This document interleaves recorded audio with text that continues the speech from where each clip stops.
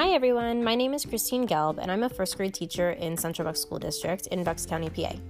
Today I'm going to be sharing a bit of information about a Web 2.0 tool that can be used in the classroom. Many of you know about Skype and have possibly used it like me to connect with a family member or friends who live far away. But Skype can also be used in the classroom in some other exciting ways. One way Skype can be used is to connect with other classrooms around the world.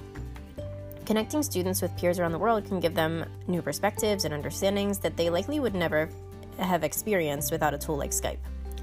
Skype can also connect classrooms to experts around the world to learn more about topics of study.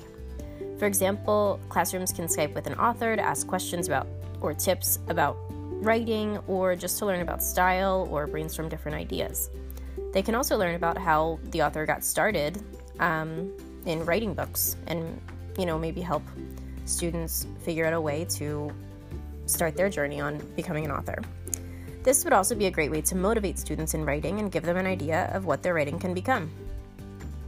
Another way that you can use Skype is to connect with experts that match up with science and social studies units. For example, I've been considering connecting with a zoologist in our animal research unit. In our animal research unit, we study different animals and write different research topics on them. Having an expert would take that unit to the next level.